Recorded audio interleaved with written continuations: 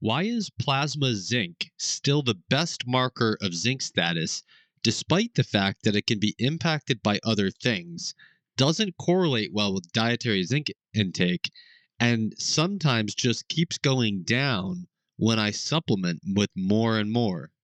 This is a clip from a live Q&A session open to CMJ Masterpass members.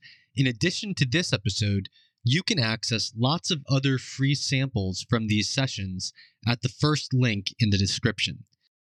I would summarize RB's question as, when does plasma zinc fall as a marker of zinc status, and what is the best alternative? And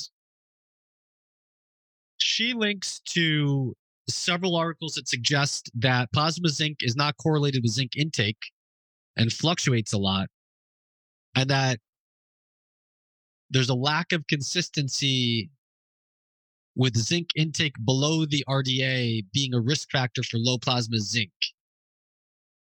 And then she goes on to tell her own story about how she was supplementing with more and more zinc, and her plasma zinc kept falling lower and lower. All right, so let me first just make the case for plasma zinc as what I will now defend as the best, hands down, marker of zinc status, despite its limitations. So at this point, I want to just back up and talk about what happens when we're in a zinc deficiency. So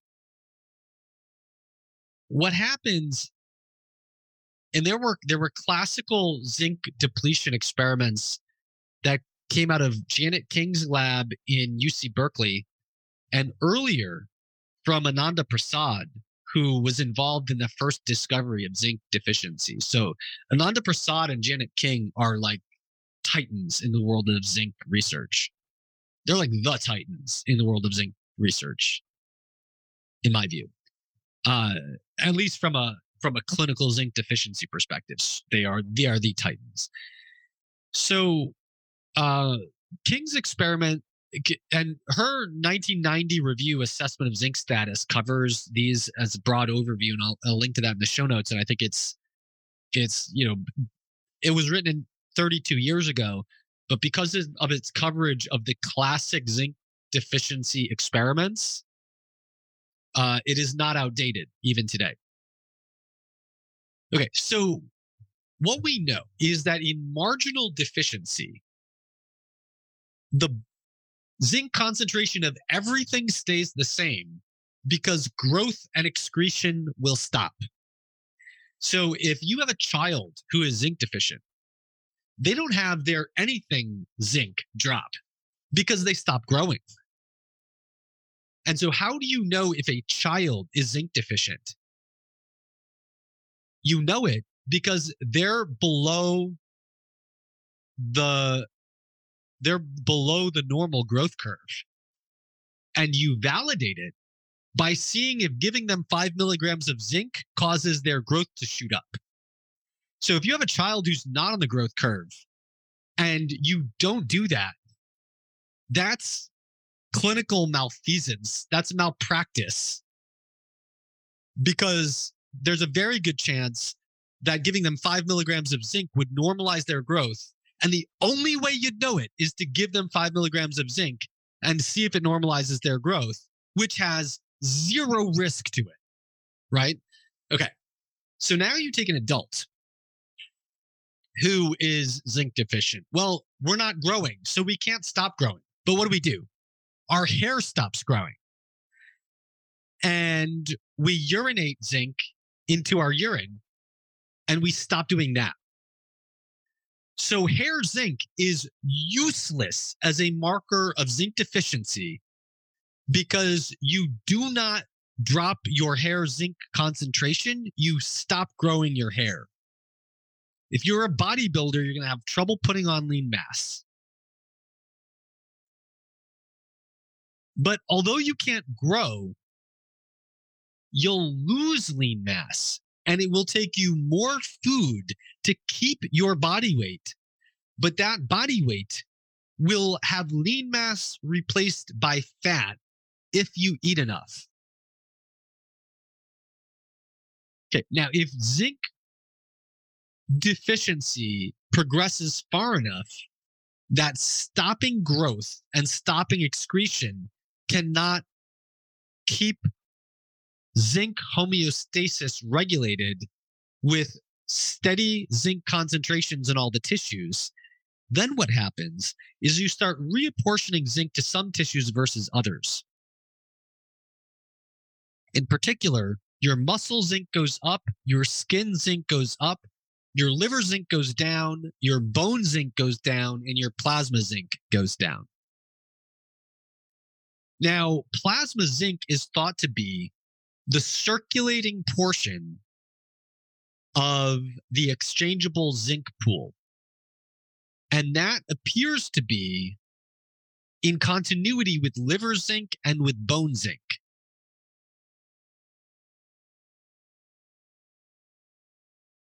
And it is through plasma that zinc gets out of liver and bone and into muscle and skin during deficiency.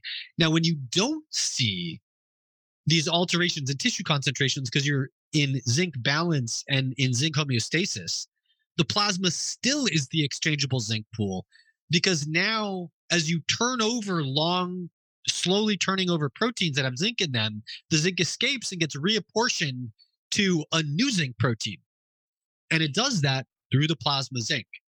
So the plasma zinc is the circulating, measurable portion of the exchangeable zinc pool, which is the active exchanging zinc, both in homeostasis and in deficiency and in supplementation.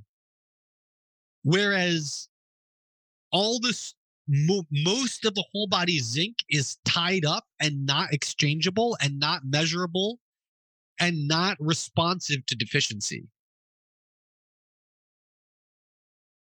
Now, if we look at depletion repletion studies and we look at supplementation studies, we have a beautiful 2009 meta-analysis that is still up to date that pulls together 35 zinc supplementation trials, pulls together 11 depletion repletion trials, and shows that the only marker that is very well tested across many studies and consistently responsive to depletion, to repletion, and supplementation is plasma zinc. In addition to that, a smaller number of studies show that urine zinc is responsive. And if you go back to the depletion repletion studies, what they show is, at least in a quick, profound depletion, urine zinc will decline very rapidly before plasma zinc does. Ananda Prasad, and that was from Janet King's research, Ananda Prasad did earlier studies showing that if you have a real slow decrement in zinc, so instead of like 10 weeks on a almost zero zinc diet, you have like 3 milligrams of zinc for a couple of years. His study suggests that urine is not that sensitive, and you have this slow drift of plasma zinc down. But it's not like there's a huge body of depletion repletion studies, so we can't make huge rules and say when you do it quickly this happens, when you do it not quickly that happens. But in a very marginal deficit, it may not be the case that urine zinc is more sensitive and responds quicker. But generally, it seems to be the case that urine zinc is more sensitive and responds quicker than plasma zinc. And that's consistent with what we know about the principles of the slow descent into zinc deficiency, which is your first adaptation is for your hair to stop growing and your urine zinc to decline. And that is what will prevent tissue stores in your liver, bone, and plasma from declining. Now, in these zinc depletion repletion studies, the other thing we know about plasma zinc is that it's a very good predictor of the degree of clinical deficiency based on symptoms. So, in these depletion repletion experiments,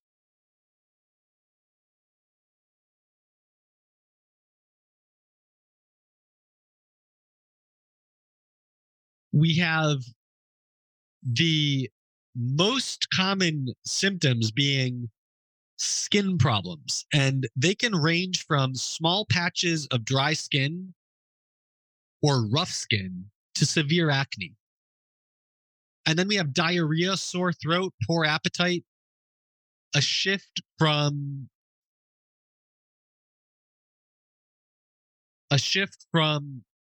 lean mass to fat mass if you eat enough to stay the same weight, but an increase in the food you need to stay that weight.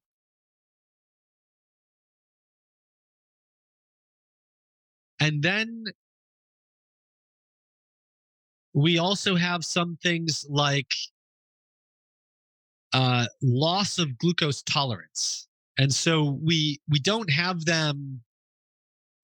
All these markers stay in the normal range, but we have drops in albumin, retinol binding protein, lactate dehydrogenase, delta aminolevulinic acid, which is involved in red heme and red blood cell synthesis, and uric acid go down. And an oral glucose tolerance test, your performance on it goes down, but nothing goes out of range.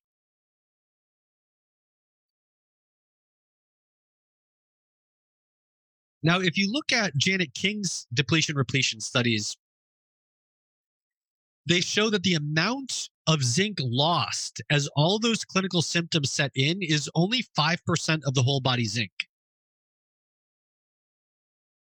And Ananda Prasad's depletion repletion studies suggested that 25% of the whole body pool could be lost over 24 weeks of a much more marginal deficit, although he did it at a time where the zinc measurement, the whole body zinc measurement, might have been less accurate. So it's not quite certain that that's the case.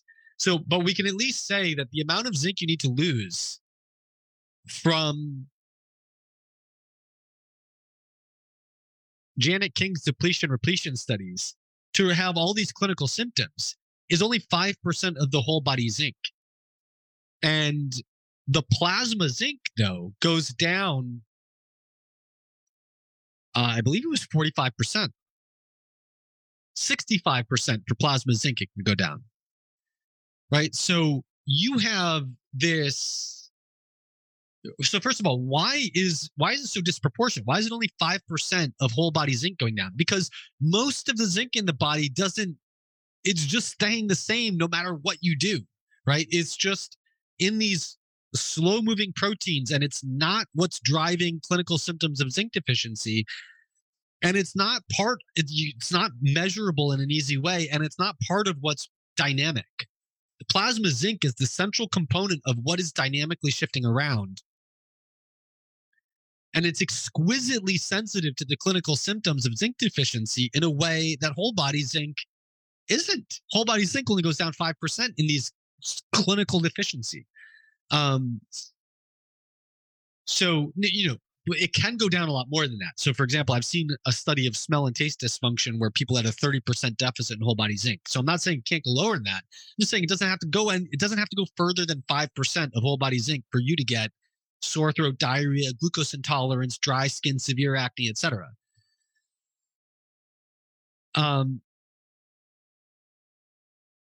Now, that's not to say plasma zinc is perfect. So we also know, and I covered this years ago in my Mastering Nutrition episode 28, why you should manage your zinc status and how to do it.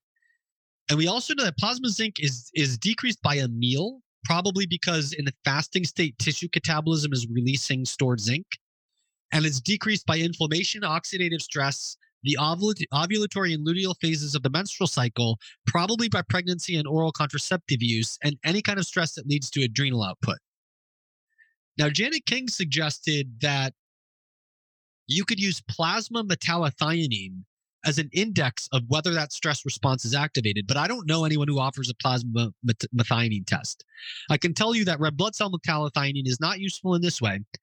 Although Janet King suggested that you could differentiate between the stress response by looking at red blood cell metallothionein, which should go down only in zinc deficiency and not in a stress response, and plasma metallothionein, which should go up in a stress response. And she said if you measure plasma zinc, plasma metallothionein, and red blood cell metallothionein, then you can know if plasma zinc is down, because of zinc deficiency or because of a stress response. Um, but I don't know. LabCorp and Quest don't offer metallothionein tests, so I don't know where you get this outside of a research lab. So that's not useful.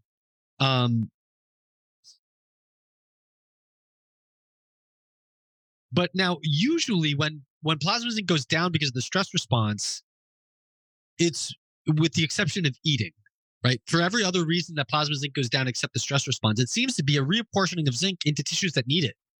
So it's not obvious that if your plasma zinc goes down because of a stress response, that the choice is to not replete the zinc. It's going down because the zinc's being sucked up into tissues that need it. So that might still be a case where you do want to correct the plasma zinc anyway. But these studies that show that dietary intake isn't well reflected in plasma zinc, I mean, that's I wouldn't expect it to be, right? Because there are so many other factors, especially phytate, but also animal protein intake, that bring zinc absorption up and down. But B, you're not trying to estimate your dietary intake with your plasma zinc. You can know your dietary intake based on your diet.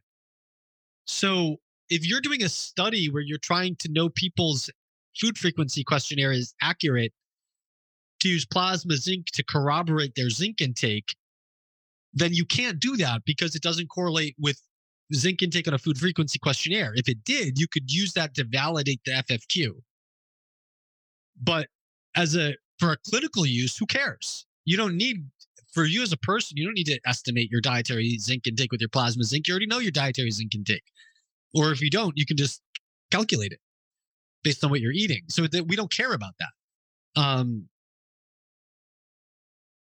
Across all of the supplementation trials pooled, what they show is that every doubling of zinc intake from a supplement increases plasma zinc 6%. That's not really clinically useful to know either, but it does show you that in deficiency and supplementation, plasma zinc goes up. But you don't need to know if you're supplementing with your plasma zinc because you took the supplement. So the real reason you want to know your plasma zinc is because you want to know if you are of a status that your zinc nutrition could be contributing to your clinical symptoms, or that you're at risk of that. And what the depletion repletion studies show is that once you get down to 70 on plasma zinc, that's where all the symptoms show up.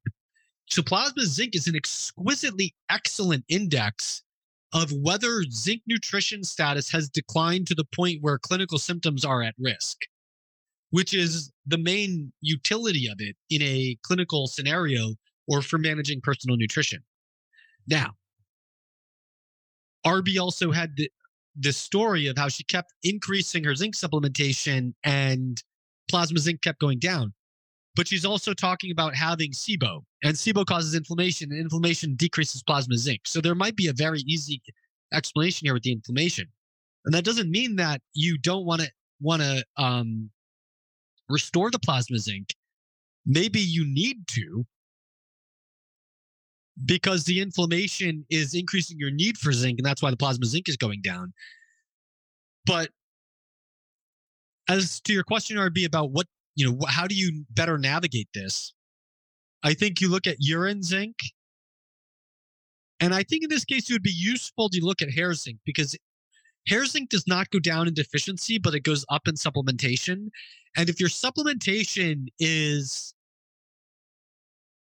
if your plasma zinc looks like it's not being corrected, but you're worried that you have too much zinc going somewhere, it might increase your hair zinc. So it might be worth looking at that. But urine zinc, if your plasma zinc is low and your urine zinc is low, then you're probably not absorbing that zinc. And you need to do something about that. You need to either change the form of zinc you're using. If you're using an amino acid chelate, try something else. Try a salt. If you're using a salt, try an amino acid chelate. If you're using gluconate, try acetate. If you're using acetate, try citrate. If you're using glycinate, try methionine. If you're using methionine, try glycinate, right? So just use a different form or a higher dose, or, with a carnivore meal or in the fasting state, or whatever. Alter these, increase the dose, whatever it is, to see if you can up your plasma zinc given the low urinary zinc. If your urinary zinc is real high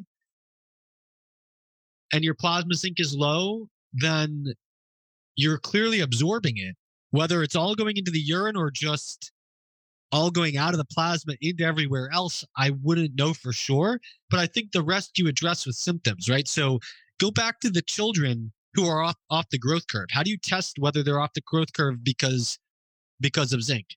You give them 5 milligrams of zinc, and if they go back on the growth curve, they had zinc deficiency, right? So if you have symptoms that are zinc responsive, then you need to use that as an independent validation of the zinc deficiency apart from these other things. But you're telling me that if you take too much zinc, you get insomnia. I would want to know, does that only happen if you take the zinc at night? Or do you have increasing insomnia every night if you continually take zinc every morning? If it's a zinc at night thing, then I would say, take the zinc in the morning. Don't take it at night.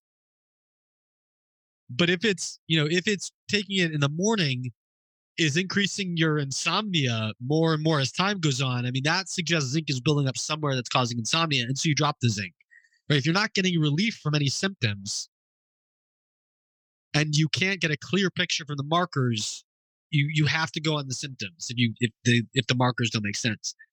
But in what RB says in her outline, I think this could easily be explained by inflammation taxing the plasma zinc.